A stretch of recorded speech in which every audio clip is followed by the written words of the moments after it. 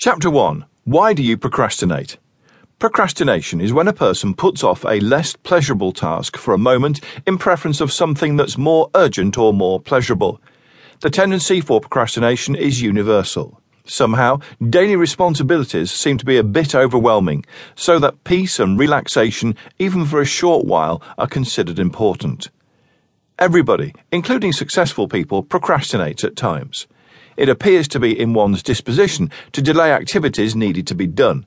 However, it begs the question, how could procrastination ever be an attribute of a successful person? They say that there are people who are born diligent, while for others, procrastinating is simply a part of their nature. But productiveness is not in the genes. All people tend to procrastinate. The only difference for successful people is that they know how to handle it. They've conditioned their mind and body to never give in to the impulse, while others succumb to procrastination's momentary pleasure. On the other hand, laziness is the unwillingness to accomplish an activity, even if a person has the ability to do so.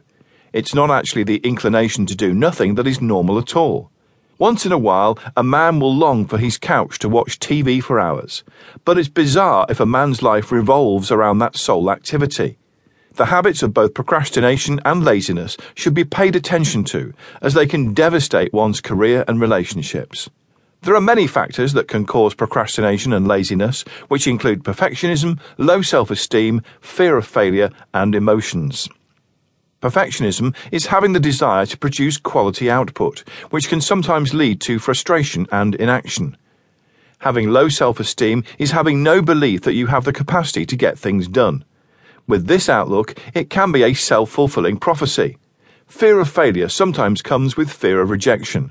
The truth is that it should be the other way round. Failure is something not to be scared of, but treasured.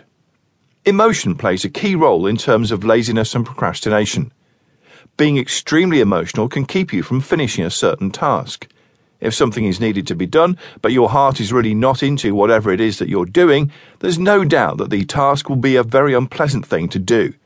That is reality. There will come a time when you'll be responsible for a task which you didn't even ask for, and these kinds of tasks will always be given to you. It's actually considered as a negative effect of striving, but it's a part of the journey towards success. Procrastination, in a way, reflects one's struggle with self-control. Sometimes people say that they usually perform better when they're under pressure, and that's their way of giving an excuse for putting things off. Whatever reasons people have behind their lazy habits, it is indeed possible to overcome laziness and procrastination. Whether you're a student, a writer, a businessman, as long as you want to be successful, then make a break through idleness and find a way to have a fruitful life. The next chapters will provide you with several steps for how you can conquer your lazy habits once and for all.